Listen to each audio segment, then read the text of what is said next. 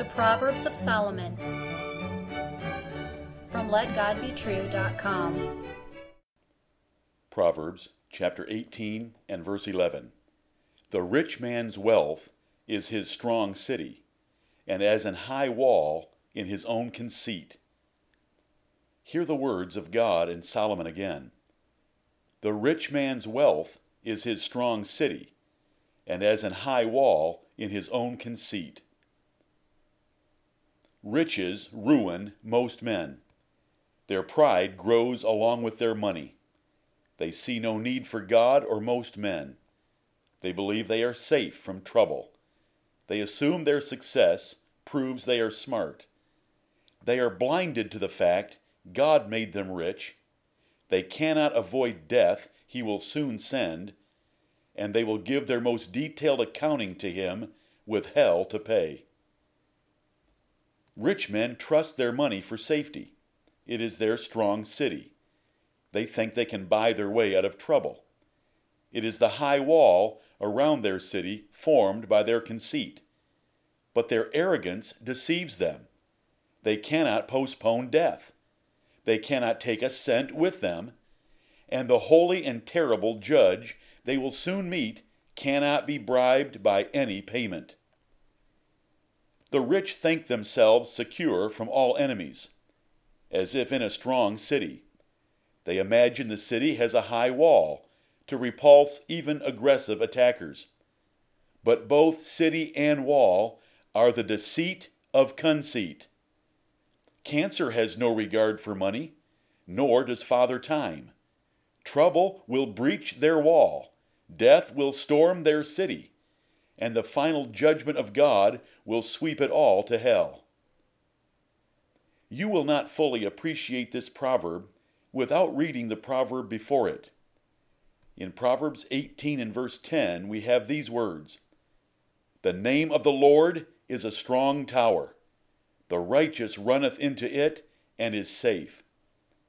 What a difference between the righteous and the rich. The righteous find safety in the Lord Jehovah, while the rich look to their assets and income for help. Can the rich buy themselves safety? They can hire a crop duster to spray their property for mosquitoes. They can post bond for a prodigal son. They can buy politicians for laws to subsidize their businesses. They can pay the best doctors for a nearly perfect facelift. They might even be able to pay the ransom to get a young child back from kidnappers. So the rich man lives with the arrogant confidence of a conqueror. He eats at the best restaurants, flies first class, and has his own chauffeur. He does not worry about unemployment, braces for the children, his failing parents, paying the mortgage off, getting the kids through college, or anything else. He thinks he has it made, until he dies and wakes up naked in the blinding light of the judge of all flesh, who has no regard for rich men. David wrote about these rich men and their insane thinking in Psalm 49. They cannot buy off death for any member of their families, no matter how beloved. They presume death will not strike them like it does others. They see great estates transferred or destroyed when other rich men die, but they ignore the warnings and continue in their arrogance. They name buildings and parks after themselves to promote their own honor.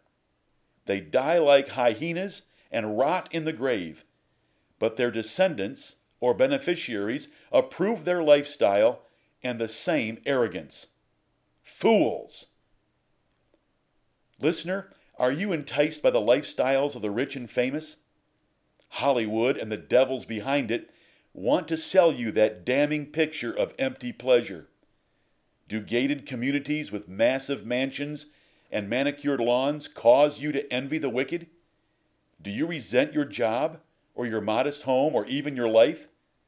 Be wise and choose contentment, lest you also fall for their dysfunctional lives, divorces, drugs, drunkenness, and so forth.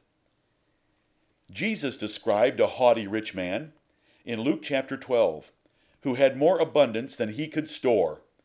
He conceitedly boasted he would build bigger barns to hold it all, and he would then begin his luxurious retirement in total pleasure for many years.